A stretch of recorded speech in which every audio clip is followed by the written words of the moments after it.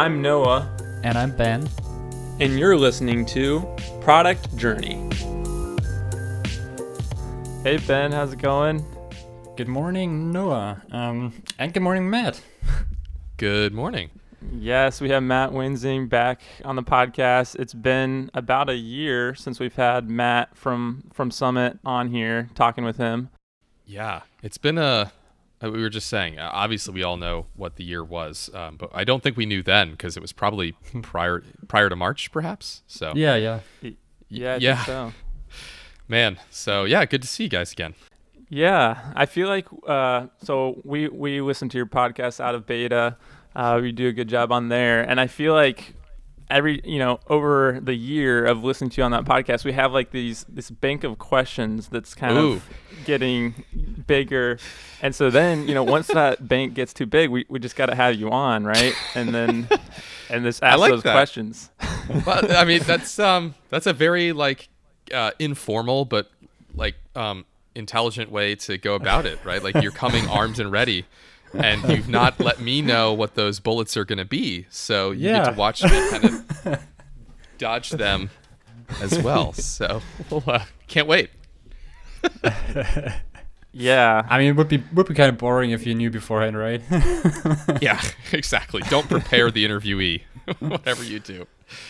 No, I love it. I'm just joking. I'm happy to chat about anything I've said on there, and also about just sort of what's next or wherever you want to take this. There's a lot going on in the world that we work in, as well as the world at large. So I'm game for anything. Yeah. So starting out, first kind of question. So it's been a year. What's changed? Like, what were you doing a year ago that you're doing something different now, or how you work, or how things are going with Summit? Yeah. So let's go back exactly a year ago, sort of mid to late January of 2020.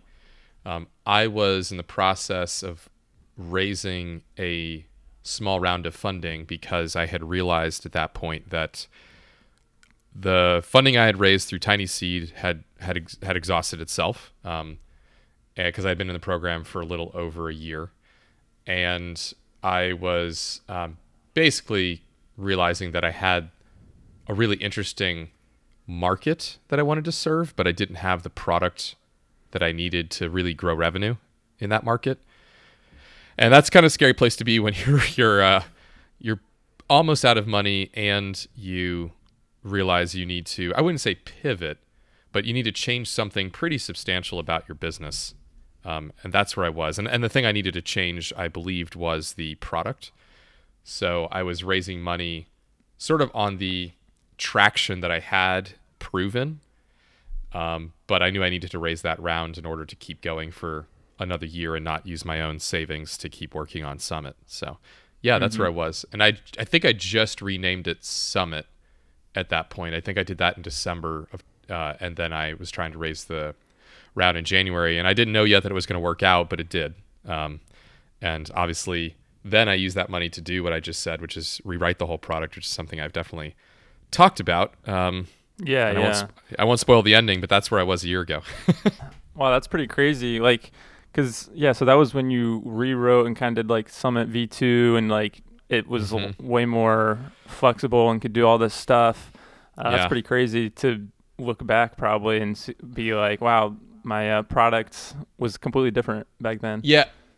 And it's one of those things where if I put myself back then, I tweeted this at some point in the last few months. I'm like, I don't think I could do it again. Like if you told me this year, 2021, hey man, the product's not right. You gotta rewrite it or you gotta dive in headlong. And I think I would, I don't know if I could dig deep enough again to do that, because it's one of those operations, if you will, where you got to cut all the way to the bone, right? And really, really, what's the word?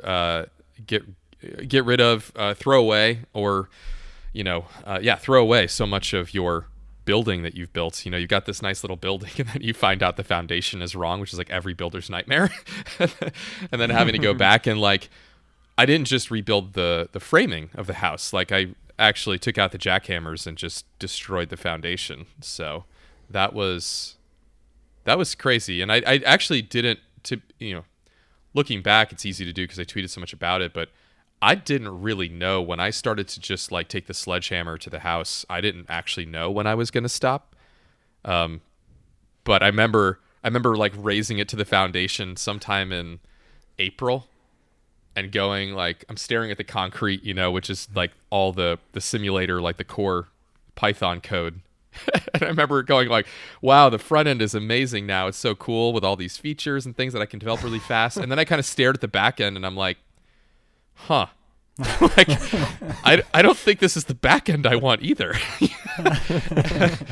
And, then like saying like, okay, like it's now or never. Like if I don't bring in the jackhammers and the wrecking balls or whatever the heck, the dynamite to destroy this part, like when am I going to do it? Like if I start building on this foundation again, like it's done. Like you're not going to redo the front end 3 times. So I basically got to that point. I'm like, it's now or never, right? And I basically made the decision, since I had over a year of runway at that point.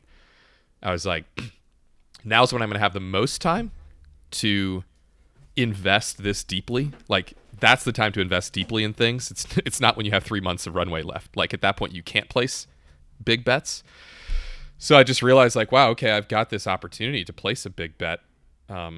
And the world's kind of coming to a grinding halt, it appears anyway. So I think there's going to be a lot of like general understanding if I suddenly go into like my office, if you will, my home office for a while, and I really don't have much to show for it other than like I've got an under construction sign, with like a tarp over everything. I think people are going to be understanding that like I'm just doing some deep stuff and sort of the equivalent of sheltering in place, right? That was kind of the mindset, and I just went into that mindset, and I think what took me like 80 days to redo all that. Wow, yeah.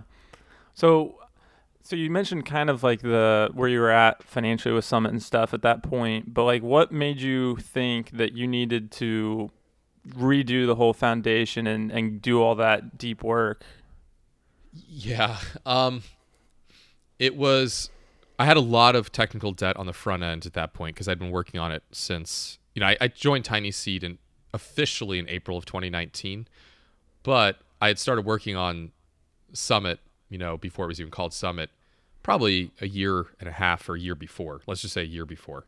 So at the point we're talking about, I had 18 to 20-ish months of front end technical debt, but I also had the equivalent amount of technical debt on the back end, which was when I created a new feature, and I mean like the user wants to do one new thing in the product, it usually meant I was touching the full stack. Like I had to change the full stack. And by change, it wasn't always like break something and repair it, but adding to it. I was adding Python code sort of incrementally every time somebody needed a new feature. And so when I redid the front end, I'm like, this is great. I can add, new buttons is one thing. But like, what does the button do? If somebody just wants a drop down, sure, I don't have to redo anything. I can keep the same foundation. But people weren't asking for drop downs. They were asking for new capabilities like that needed back-end development as well, or were going to need back-end development. And I kind of stared at that prospect of like, okay, so they're going to ask for that new feature. The front-end part's going to be like super fast now because of the work I've done. But then I'm going to get into the back-end and have to like spend a week creating a week on Python side to like create the feature they're asking for. Like that's not fast enough, basically. And I think I also realized that, okay, the customer I really want to win is going to have a gigantic, kind of an endless list of these requests. And like that was sort of the assumption I went in with. It wasn't like, oh, they're going to have 3 requests. Well, okay, fine. You spend 6 weeks, that you're going to spend a certain amount of back-end development time, right? It wasn't that. It was, wow, okay, the product I need is actually something where the number of features is countably infinite, as I like to say. Like, what can you do with Excel? Like anything that you can do with math, right? Like that's not a finite list. And and I was basically assuming that I was never going to get to the end of that list. And that meant that I was never going to be fast enough releasing features if I had to do significant back-end development every time. Like that just wasn't going to be good enough to win those customers in time to make a real impression on the market. Like, sure, I could probably have like a business that's doing $1,000 a month and then like bumps along the ground or something like that, but it wasn't going to be a breakout success if I didn't redo the foundation, because they were going to be standing around going, well, are you going to ever get to that feature I requested? And, you can say not yet once, and you can say not quite yet again. But like once 3 or 4 months goes by, 6 months go by, a year goes by, and you still haven't done that thing, and you're just drowning under requests from the customers that you want to serve, but you just can't release fast enough. That terrified me, right? Like that was the thing that I was very scared of experiencing, and I was very confident that that was going to be the problem I was going to have in 12 months if I didn't redo the back end as well. So I think it's different. Like, in other words, I think it was very dependent on the kind of product and market I was serving. I do think there's probably some products where the list of features is short enough that you can be confident actually that like we don't need to do this now. Like we really need these 4 features. We'll do those in 2 months.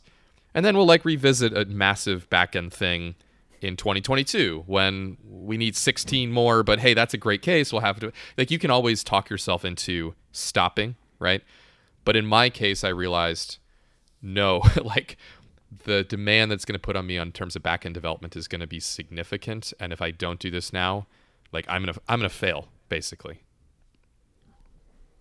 Yeah, and that sounds like a good reason to rewrite, actually. Like, you want to be able to move fast, and looking back, it looks like it just paid off very well, right?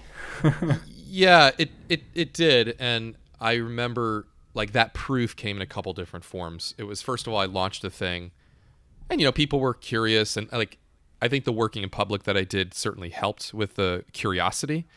But they got into it, and even my most passionate users, like I'm talking about investors in Summit who are using it for their own purposes, they were coming to me, and guess what? Like, they used the front end. It was really cool and exciting.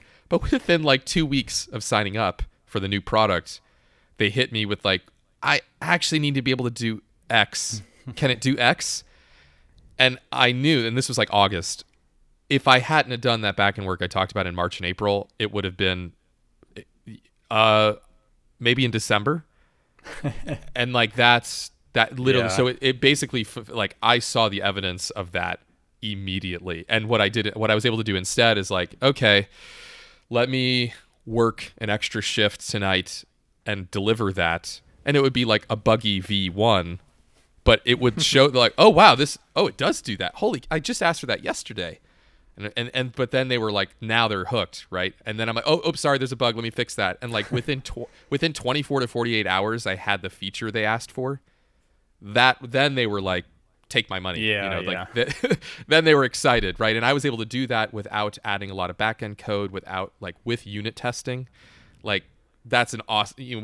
That's the nirvana, right? That's where we all want to be in terms of product release and, giving your customers what they want for. Not like, oh, I went in and I did some duct taping that I'm going to regret later. Mm-hmm. That's not what I'm talking about, because we can all do that, put on the cape stuff, and like, it was more like, oh no, this is a proper feature, and this is how it's going to work, and you have what you asked for, and it only took me 2 days. Like that. It was actually that release cycle speed that was the initial evidence that my bet was paying off. And then I think as I worked in public, I remember people going like, how many people are on your team? Like, I remember people asking me like, how the heck are you releasing so many features so fast?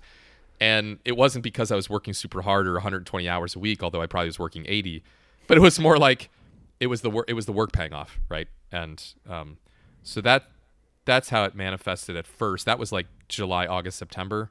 The revenue part didn't really get interesting until later in last year.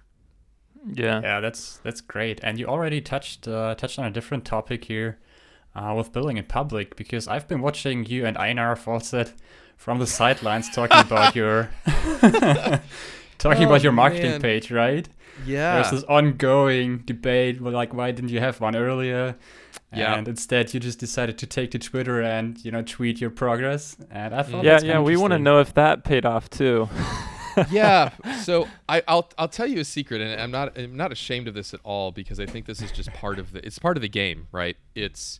I looked at that marketing page around the same period, and I just said, okay, Matt, let's do an inventory. What's missing, right? What's missing from the funnel? Well, what was missing from the funnel at that point was revenue and conversions and activations.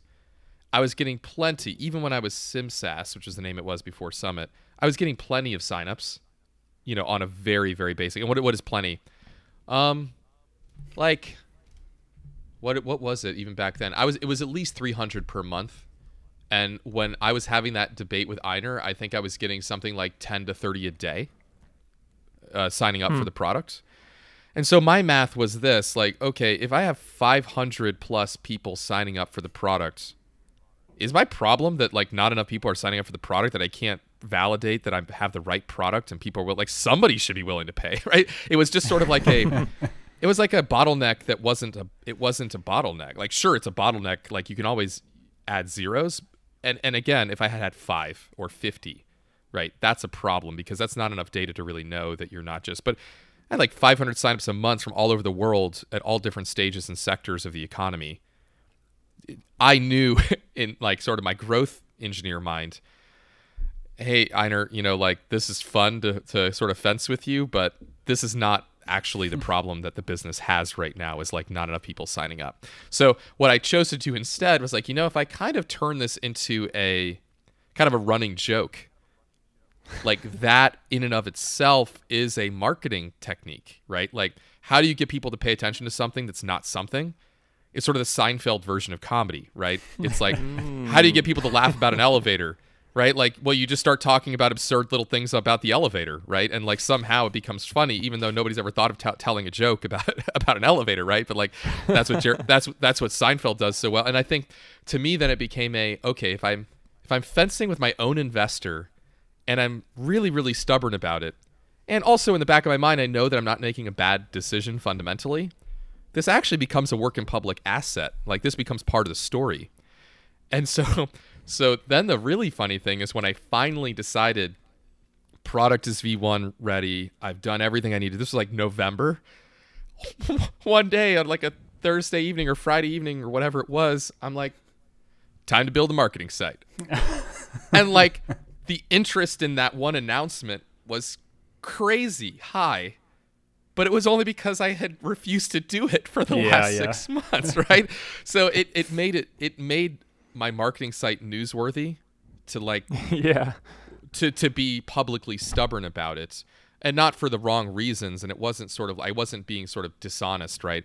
I really didn't think it was important, but being willing to be stubborn about it with my own investor and make a big deal about it, stand my ground, and do something, what am I trying to say, contrarian, non-conventional, that made it newsworthy when I finally caved and did what I always wanted to do in the first place, which is who doesn't want a great marketing site? Like, of course, that was never the point. It was just that it was never the bottleneck, right? And so and to finish that story, I ended up getting oh my gosh, it was a complete hockey stick in the literal sense. Like, I think traffic 6x'd in 2 days when I released the site, because of the amount of interest and retweets and comments on that post and the surge. And I used Tailwind, so it took me like 24 hours to do it, Tailwind UI.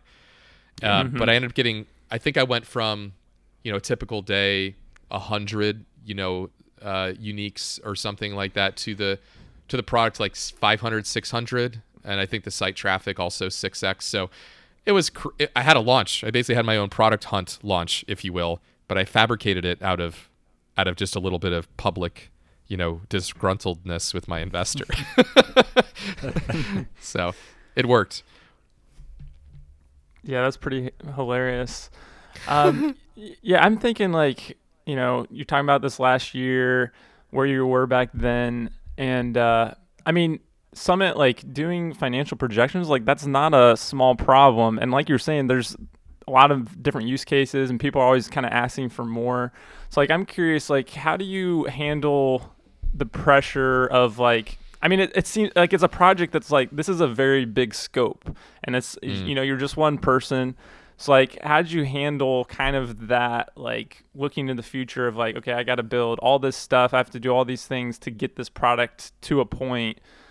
Like, how did you handle, I guess, that looking far ahead and that the pressure of that? Yeah. Yeah. That's, I mean, I'd have to admit that I don't fully know, right? I don't really know how. I do know that it's a set of factors, right? Personality wise, I kind of thrive in chaotic environments. I think every founder, that is sort of the definition of founder DNA, is that like you just sort of, your best comes out, not necessarily under stress. So I'm not talking about like undue stress. I'm talking about a lot of unknowns, right? Like that's when you feel like you're doing your calling, if you will, when you're working in an environment where there's just so much unknown. But I will say that I do a lot of customer development, and I don't always talk about it in those terms or even publicly. Like I tend to show the engineering and product work a lot more publicly because it's a little bit more snappy and glamorous and relatable in that sense. But I will say that I had a lot of confidence at that point that the market wanted what I was working on, and that I also had a lot of confidence in the approach that I was taking, that it was fundamentally correct. And so it was kind of so then at that point, back to the scope, you're like, oh my gosh, like, okay, I'm going to build an electric car. You're going to make some pretty fundamental decisions. Like, is it going to be a hybrid? Is it going to be using somebody else's electric technology? Are we going to build our own electric technology? Are we going to build our own batteries? Like all these fundamental decisions. And so it's daunting in scope in terms of like, okay, you're saying one day you're going to be able to drive an electric car from LA to New York. Yes. But if you feel really, really confident that, okay, we have to make the batteries ourselves because if we don't, it's not going to work because X. We have to build charging stations. We have to not use a hybrid approach. Like if you're really confident in those fundamental things, then when you're working on those, you can almost ignore all the details for now and say like, I don't know if the charging stations are going to be in Tulsa or Oklahoma City yet, but I know I need them, and I know in order to get them, I need to do this. So I was very confident in the long-term approach, and that kind of let me just focus on these little daily progress on the breakthroughs. You're like, yes, long term I'm going to have to figure out how to, deliver this at scale and solve all these giant things, but like I'm working on the right part of the problem today. And if I solve this is the path, like I was never worried that I was working on the wrong thing right at that point. I think the real scary thing is you've got a giant scope and you're also not sure that you're even working on the right part of the problem. Like we got a giant scope, we want to do that, and I'm not even sure if a hybrid is the right approach, but we're going to do it. And that's scary, right? Because then you don't even know. So I think back to the customer development point, I had done enough customer development to know that like the fundamental choices that I was making were extremely solid and very validated, and I couldn't invalidate them actually, which is even the better way I think of saying it. And so just let me kind of put on the blinders. I guess that's the metaphor I'm looking for, is put on the blinders and say like, hey man, it doesn't matter. All that other stuff is details. You've got to solve this little piece today. And you know what, if you solve that piece today, like you've done your job for today. Like I think that's what lets you kind of decompose that much more daunting scope into smaller bite sizes where you can mentally feel like you're making progress, because that's the definition of burnout. In my opinion, I've experienced burnout before, but rarely. You know what? For me, it doesn't happen when the scope is huge. It doesn't happen even when there's a lot of unknowns. It doesn't happen when I'm working 80 hours a week. For me, burnout for me happens when I'm exerting maximum effort, but I'm not seeing progress. Yeah. Or I'm not sure that I'm making progress. That to me is burnout, because like you're not getting that feedback loop at any scale, right? So for me, the feedback loop that I was getting back in March and April was, I just ran this unit test on my machine, and it does something, like the little hydrogen cell is working, right? Like when I saw that, I was like, we're going to figure out, manufacturing at scale and distribution and partners, all that stuff's going to be fine because like the hydrogen cell is working, right? And like, I think the burnout would be, I'm staring at it and it's like, I'm not really sure that if this hydrogen cell works, like maybe this isn't even maybe this still isn't right. Like, and then you doubt yourself. Like that's to me is sort of the recipe. And then it really pans out when like you release that and you're like, oh, I was wrong. Like it should have been a hybrid and then you're dead. So that it's like it's complex, as I said at the beginning, but it's about confidence that you're making progress and you're working on the most important parts of the problem. And then you can ignore your email, you can ignore your DMs, there's so much you can ignore. Like none of that stuff actually matters, right? It's like just such a tiny part that matters. And I think if you're confident that you're focusing on the tiny part that matters, it becomes a lot more manageable to just sort of ignore the rest, right? Say like, that's not a problem I'm solving today. We'll deal with it. We'll deal with it later. That's so interesting how you just described that, because from the outside, it just looks like he ignored all the up and downs along the way because he was so confident that it would work out in the end. And that's literally just what you described. And that was just pretty much what we were looking for. Yeah, I mean, I think that's so. David Freeberg was the founder of a company called Climate Corporation, and they were acquired by Monsanto. Long story. That's not the point. The point is he's an awesome founder and entrepreneur, and he shared this lecture at Stanford years ago. It's probably maybe it's a decade now, but he said that for him, his approach was entrepreneurship and starting up was writing out a list of questions that you don't know the answer to, and then answering them in the right order. And I don't think that most people really take that literally enough. They sort of think like, oh yeah, man, that's cool. I'm bushwhacking all the uncertainties and the questions and whatever. But they really haven't gone through the exercise of listing out all of the unknowns and questions and then ordering them and going, how will I distribute this thing? Oh, actually, that's not important. I can just ignore that. They're not actually sorting that list of questions. They're sorting a list of ideas. They're sorting a list of exciting things to work on today. They're sorting a list of features. They're not sorting a list of the fundamental risks to the business, which is what you actually should be sorting and answering and solving. Everything follows from that. So in my case, it was people need a development environment for financial models. Therefore, I must produce one of those, or else there's no point in selling anything. There's no point in marketing anything. There's no point in trying to convince anybody to buy anything that isn't that, right? I have to, like, the risk is that I've proven that that's what I have to create. So everything else is kind of a risk that you deal with later or irrelevant. And like, I think that kind of focus is easy to confuse with like kind of obsession or just like blinder vision on some part of your business. But that's like the manifestation of focus. I think the actual correct focus is knowing that you're focused on the correct risk that's going to kill you, right? And I think if you focus on that might just be making 5 phone calls a day and not doing anything on the product or marketing, right?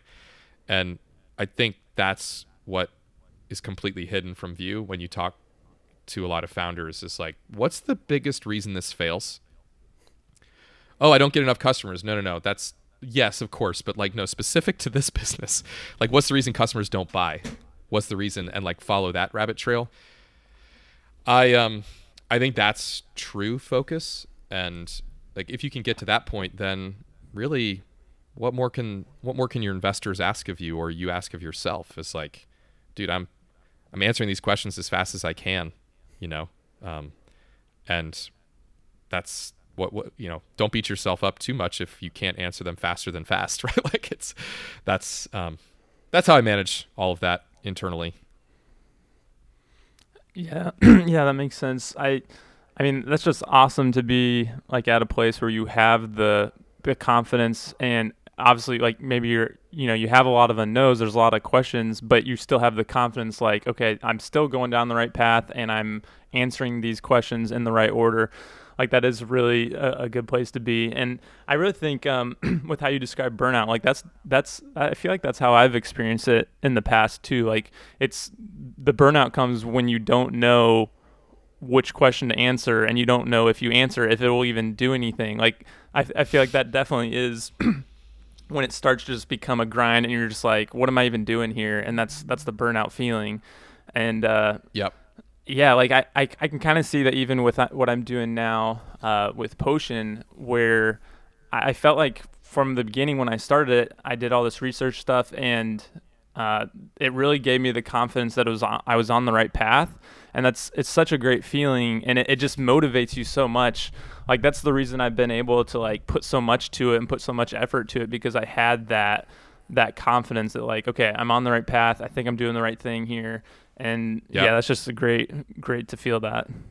Yeah, I mean, people talk about burnout sometimes, I think, too superficially, and they're like, "Oh man, it's 11 o'clock at night. Like, take some rest. You don't want to burn out." And you're sitting there going, like, "Dude, I'm like a 9-year-old at Chuck E. Cheese right now. Like, I am not burned. Yeah. Like, I am just so thrilled right now, and the feedback is amazing, and I'm like feeling that dopamine hit like every 6 hours. I could do this all day. Like, you're thrilled.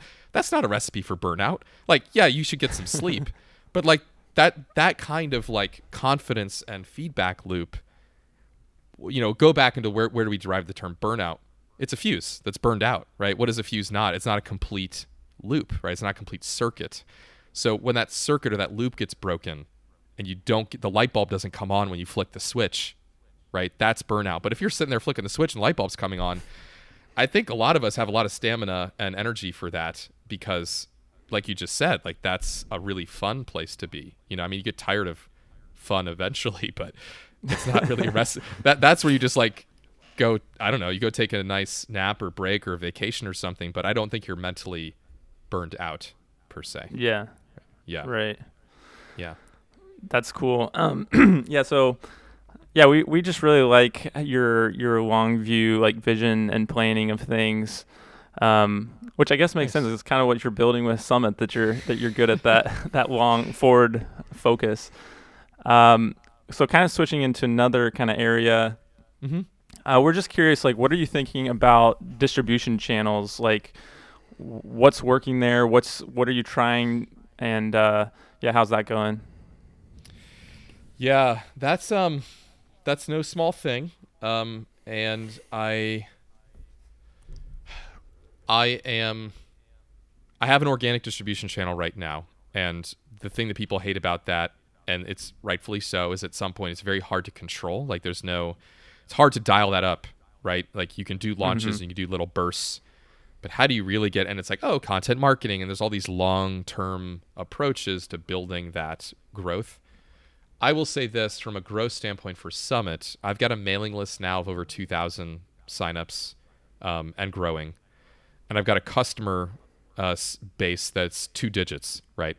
So from a acquisition standpoint, I could probably farm my own email list. And these are people who came to that little, website and said, I'm interested in financial planning for my business.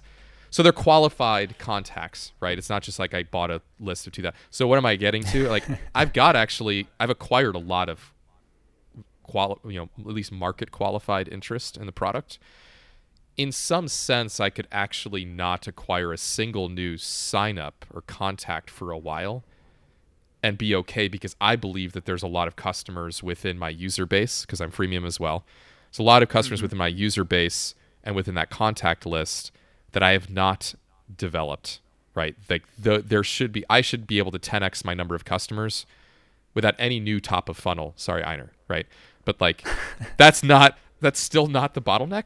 So let me go back to your question now. What is acquisition then? I think acquisition for me is actually maybe acquiring people lower in the funnel. So now I'm starting to answer the question of like, okay, what kind of acquisition? If I'm going to acquire new signups, new ones that come by the website, it's fine, and you get lucky. My approach is actually, what would be nice is more people who are deeper in the higher on the awareness ladder is the acquisition that would move the needle. I think I've got, so now what do I do? So I've got to do two things. One is I've got to farm my own customer user base, let's say user base, right? For more customers to convert them, to activate them. And I want to work with companies, business, do business development, right? With accelerators, incubators, fractional CFOs, maybe some banks and lenders where they've got people in their customer base or user base or audience that are like deeper in that or higher on that awareness ladder already. They know if they've got a problem, they know that they want a solution, they're shopping for something. I think for me, that's where I go from an acquisition standpoint, is not necessarily top of funnel. Like I need more traffic. It's like, can I kind of cheat almost and just pipe in people who are looking for a solution today already for this problem? Like if I can do that, I think I'm excited. And I've already started to do that with TinySeed, where if people want to apply to TinySeed, they can actually submit their metrics to TinySeed using Summit. So that's a good example where the founder has a problem. I need to share my metrics.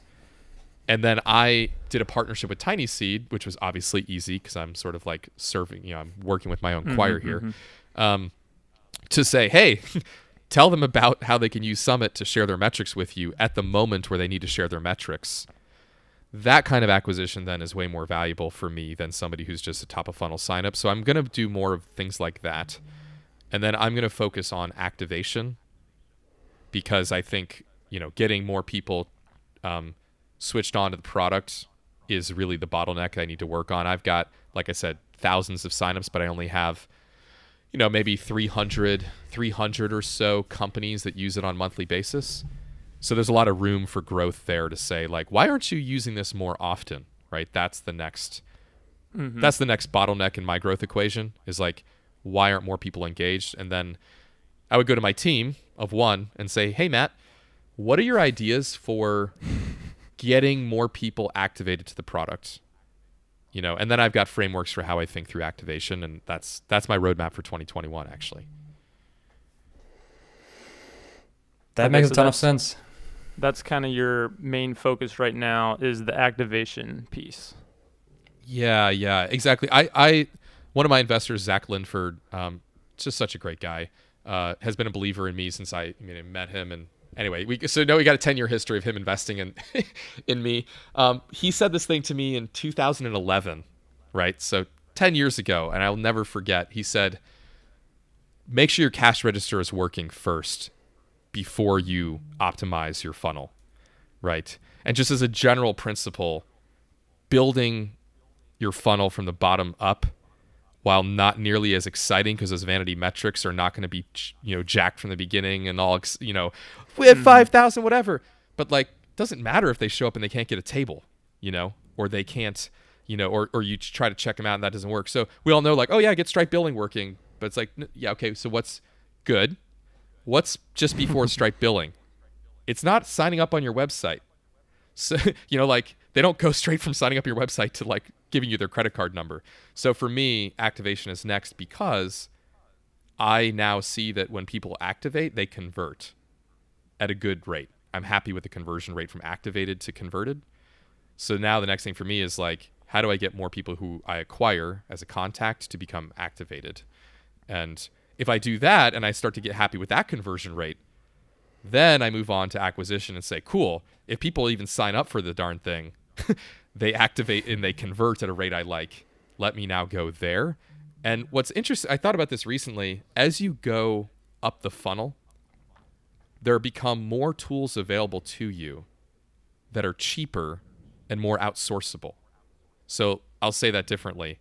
If you have I don't have enough traffic problem, you can literally buy traffic.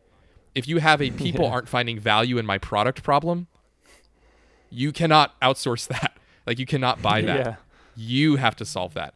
And then somewhere in the middle, you have people who can kind of help you, but you probably have to hire them. So in order to scale the business, I have to focus on Matt Wensing's problem, my plate of problems first. And then it becomes really exciting to scale the business because what do people talk about doing? Spending money on ads, hiring a marketing person, doing more content marketing, doing more blogging, being on podcasts. Like that is so much more scalable than your product isn't valuable enough to me. Like that problem you can only solve one way. It's like figure out what the heck to do next and fix it, right? So I'm excited because it means that in terms of that feedback loop we talked about, that reward cycle, if I get activation working well, I get to reward myself by moving on to what I consider to be an easier problem, which is getting more traffic. Getting more traffic to me is an easier problem than get people to use your product on a daily basis. Yeah. And we can argue about that, but I'm pretty sure that's true because I can Google right now for how to get more traffic to my website. I can't even Google for like, how do I get people to use my product? You can, but if you read those articles, there's a lot of people who are like, well, be a good product person and figure it out. For traffic, it's like, be a good marketing person, yes, but like billboards, display ads, have you tried content? Have you been on a podcast? Like we literally have this huge list of things you can do, and you can get people to a website. Like, in other words, I'm not trying to trivialize the challenge of creating organic traffic. I think obviously at some scale, like once you have lots and lots of traffic, it's hard to get more traffic. But for me at my level, I'm looking forward to rewarding myself with focusing on the higher part of the funnel, but I don't get to move on to that dessert until I finish what's on my plate right now, which is the meat of why aren't more people activating, Matt? Like, why isn't that working? Like, I don't get to move on to more traffic until I figure that out. That's the deal that I've made with myself. Yeah. I think that's, I think that's great focus because I feel like, well, I don't know if this is a bootstrapper thing or in the bootstrapper world. Like, I feel like, people want to get to the traffic and figuring that out a lot of times first, just because one, if you're a bootstrapper, it's like, okay, I need to like pay rent. I need to make some money out of this thing. So it's like they're jumping to that kind of quicker. But also kind of like you're saying, it is kind of the dessert, like seeing lots of people come through and you're like, oh yeah, I'm doing it. And, it's hard probably for a lot of founders, myself, like to not just go to that. Just like, I want to see the people coming through. Yeah. Cause what, I mean, they're missing. Yeah. Cause then I follow up with you. I'm like, that's cool, man. Great launch. Did they start using it? Oh yeah, a little bit. Do they use it regularly? Not really. Are they paying for it? I've got 2. Did they churn?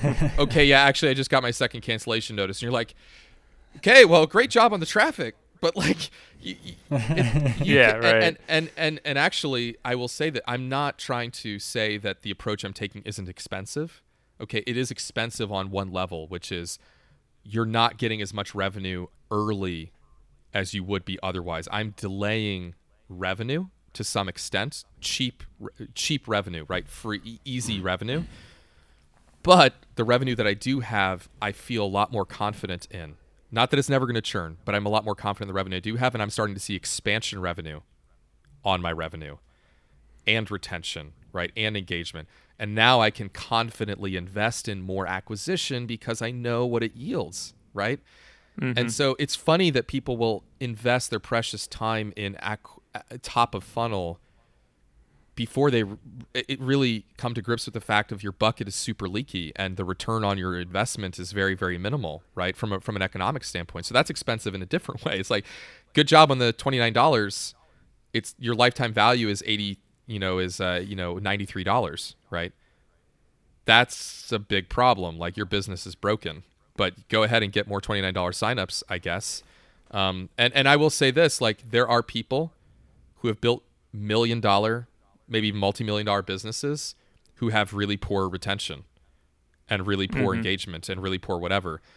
They're playing in such a giant market with so much need and interest that they can rinse, wash, and repeat. They can literally cycle and churn through customers like 1,000 a month.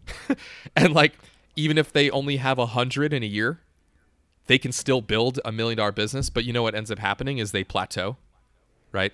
Because at some point they plateau, and we're sitting here going like, man, I wish I plateaued at a $2 million a year business. I'm not saying like that's a terrible place to be, but like one day you will get to being a $2 million a year business. You're not paying yourself $2 million a year, so don't confuse the two. And you'll be trying to figure out how to turn it into a $10 million a year business, and you'll find out that the only way to do that is to completely change your product in some really substantial way.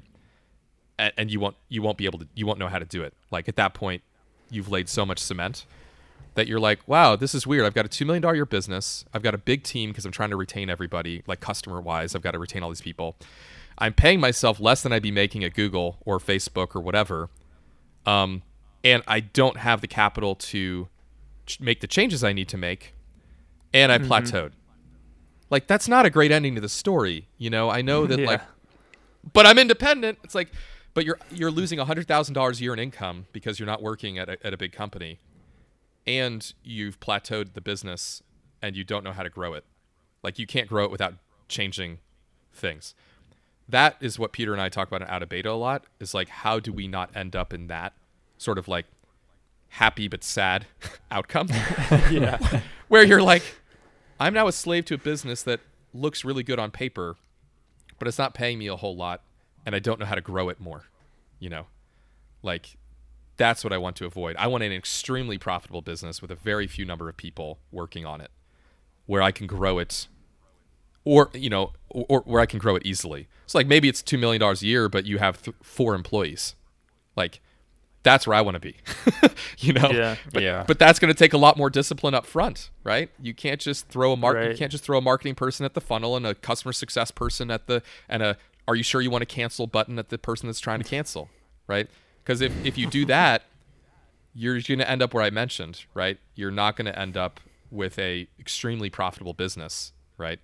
And I think, back to your point, I think bootstrappers and indie folks, because they're trying to pay the bills, I got to pay the darn bills, they get focused on revenue, that top line, without really thinking through the well, what happens when I need to hire somebody as soon as I hit 15K, and then I need to hire the next person at 18K?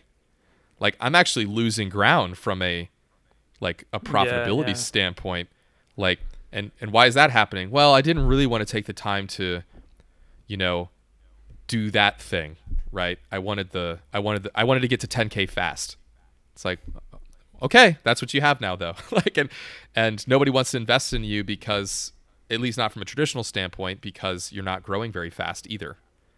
And I really, you know, you have to make a decision. Like, maybe that's fine with you, but I'm not interested in that kind of business at my stage in life, and that's why I'm taking a different approach. You know.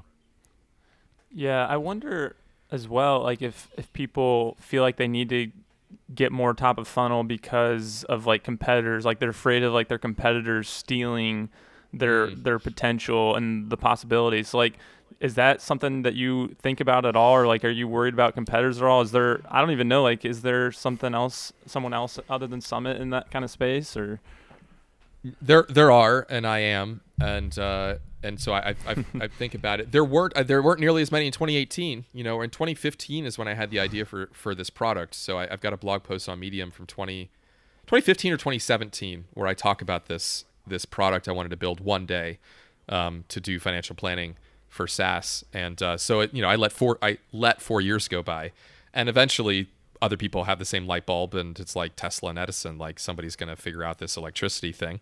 And so then you have to decide, okay, is this an AC/DC, not the band, but the standard situation where the world is going to come to a standard way of doing this?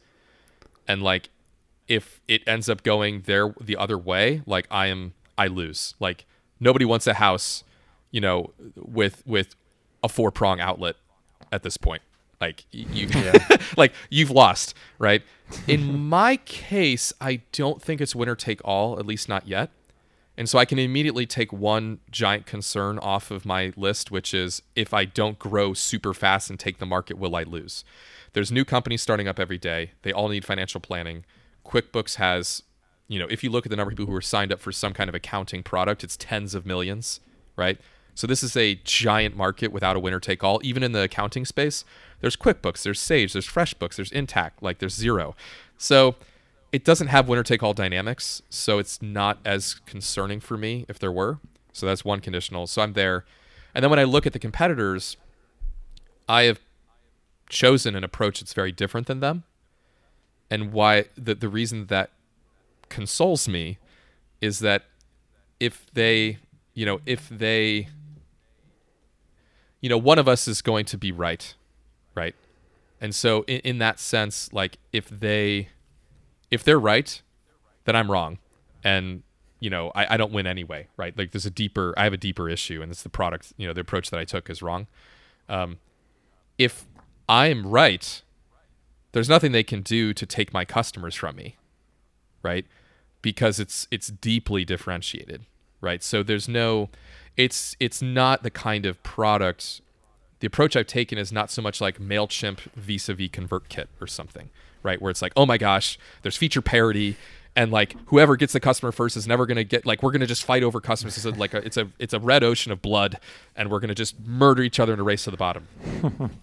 I've decided to take more of the approach of like, if you want intercom, I am the intercom of the space. If you don't want intercom, there's a lot of choices for you, right?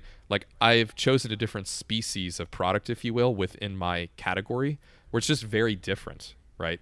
And that also makes me go like, okay, I'm very different, so I'm not really worried about the, of course it's unfortunate if like somebody signs up for a competitor and then like they don't try me for a year because they signed up for the competitor. Like, I'm going to have to wait longer. But back to my point, if I'm right at that deeper level, I think they'll see the light eventually. And like they'll leave the competitor for what I've built because it's just better fundamentally, right? It's not like, but I get the emails there in 4 seconds instead of 5. No, it's like I have a completely different thing. And therefore, if I'm right, they're wrong. And I don't have to worry about, will I ever win you back, or will I win you, or will you stick with them forever, and all that stuff. It's that's how I'm approaching it now. I also, obviously, given enough time, there will then also be competitors who are taking the same approach as me. Like, and then it becomes a little more concerning of like, crud, like now I have that. But in my case, I already have that. It's called Excel. so there's 800 million people with an Excel license or so. I'm not so worried, competitors wise, there's plenty of that to go after. And my biggest challenge is like, can I win people away from that solution?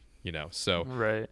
So, again, what I basically just did, went through like the 4, well, it depends, and like how I think about that for Summit. It's going to be different for everybody, but what that means is I feel like a little bit of warmth under my seat, but I wouldn't call it like a fire where I'm like, I got to go fast, which is also why I didn't feel like I had to raise a giant seed round and build up a giant team and grow top of funnel super fast and all the stuff we just talked about. Yeah. Makes sense. Yeah. Talking about that, you did raise some more money this year or end of last year, right? I did. Whew. Sweet. So what's that good for? Basically, what's money good for? Yeah. Yeah. Basically, it says staying it right, on course. I don't know what it says in Germany, but it says it right on our dollars. It's good for legal tender at all places that accept. Yeah, no, I actually like that Warren Buffett quote. He's like, money is what does he call it? Money is a demand. Effectively, it's good for putting demands on people's time. It's a rain check on people's time. So yes, I can eventually hire people to help me out here. So it's enough money to, I would say, comfortably hire 1, maybe and a half people, and still have the runway that I have. So it's not a giant sum of money. But like, it's enough where I can go, okay, if I've truly gotten conversion to the place where I'm happy with it and Matt Wensing can move on, I could invest in hiring somebody to run that, right? And feel like I'm not asking them to do a job that I should be doing, or I'm not investing in something that's not going to have a good return.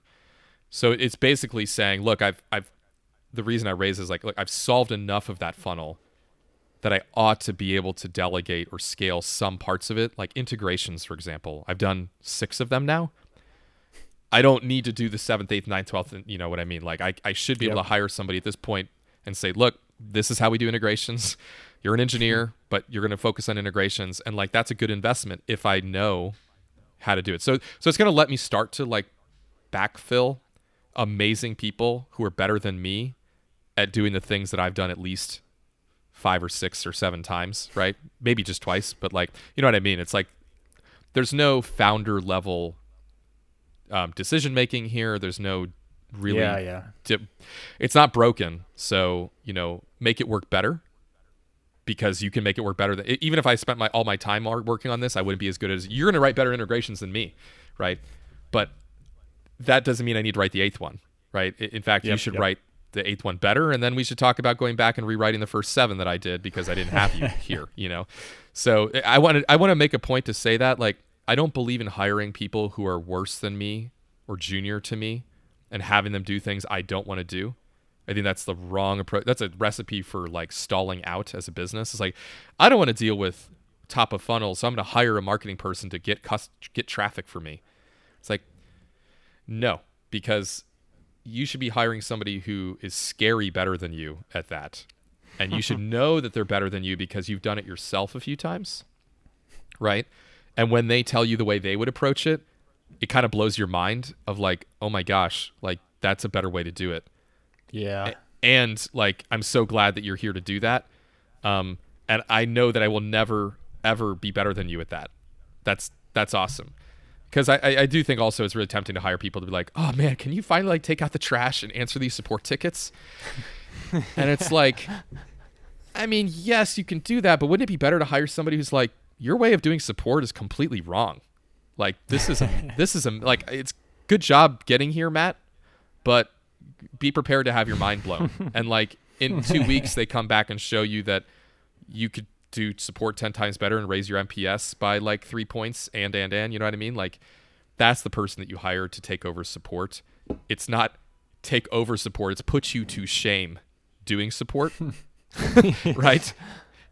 And you know, they're putting you to shame because you're like, wow, I thought I had it figured out, you know? So it's going to let me hire people like that who just kind of put me to shame in all the areas that I've already done myself.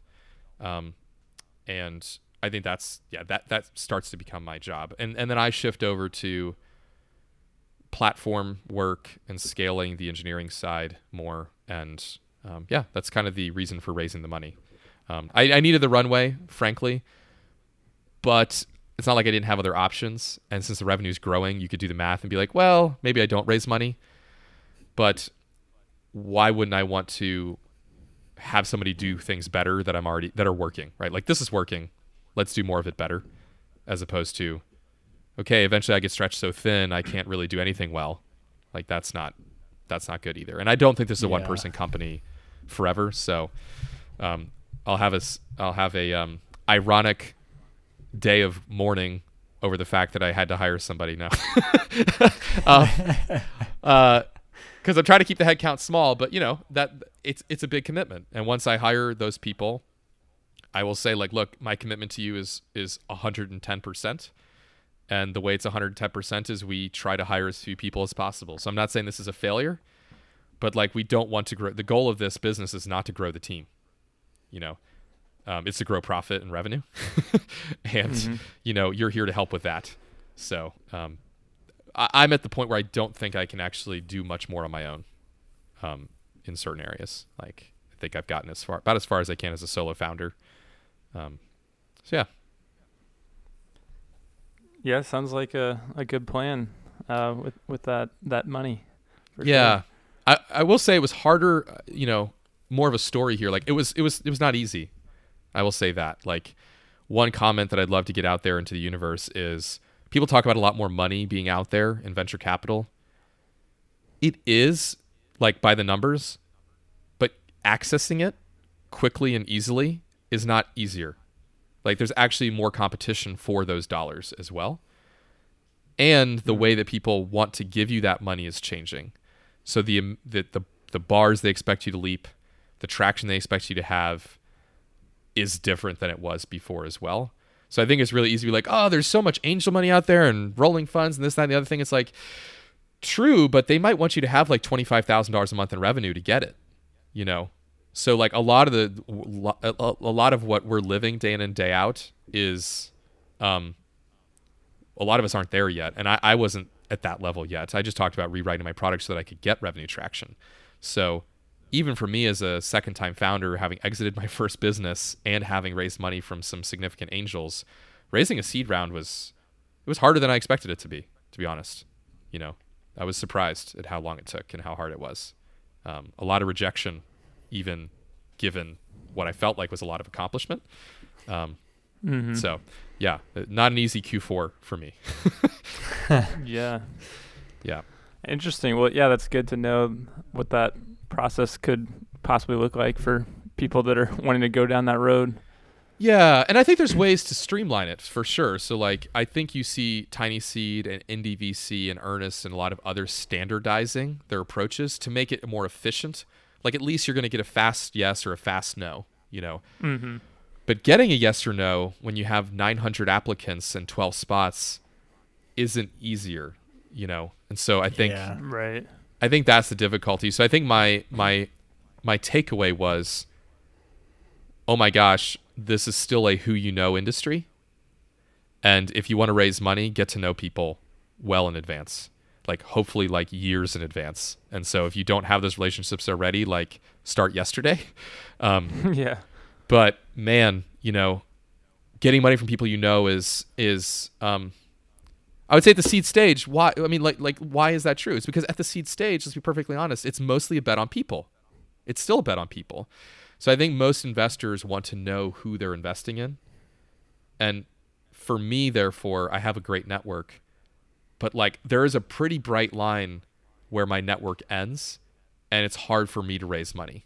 Extremely, like I'm a nobody to those people. And so like the people you're a nobody to right now aren't going to invest in your next round. They might invest in your next round, you know, but you really have to bootstrap your, you know, the money that you have to work with in that way of like, I can probably only raise from the people who have known me for a while. Where does that get me? Right. That kind of thing. And there's a few exceptions, but even there, find the back door, get a warm referral, you know, like, you know, putting in a cold application among 900 people is really not the best way to go about it, you know? Right. So, you know, that's my bit. And I think that's why you see things like, scout programs cropping up where like Indie VC, for example, has a scout program. I'm a scout for them. It means that if I develop a relationship with a founder, I can refer them to Indie VC, and I'm going to make that referral based on who they are and what they're building and how well I know them, and say, I think you're a good fit. And like, they like, you know, that, but like that is scaling relationships and trust. That is not just scaling discovery and like, oh, I found the website, you know? So like, don't confuse the two. Again, like develop relationships with people who know people with money, right? Or people with money better, right? That would be my like takeaway advice, because again, even for me, it was pretty darn challenging. And so I did end up finding a few people who believed in me, but and it hasn't been announced yet like who they are, but I'm very, very thankful for that. But it was hard, you know? So yeah. Man, well, thanks, Matt, for sharing with us. I don't want to take too much more of your time. So yeah, I appreciate you coming on. Listeners, definitely check out Out of Beta, Matt's podcast, and check out Summit. We'll have links for those in the show notes. But yeah, thanks for being here, Matt. It's a pleasure. Nice to see you guys again. Take care. All right. Bye-bye.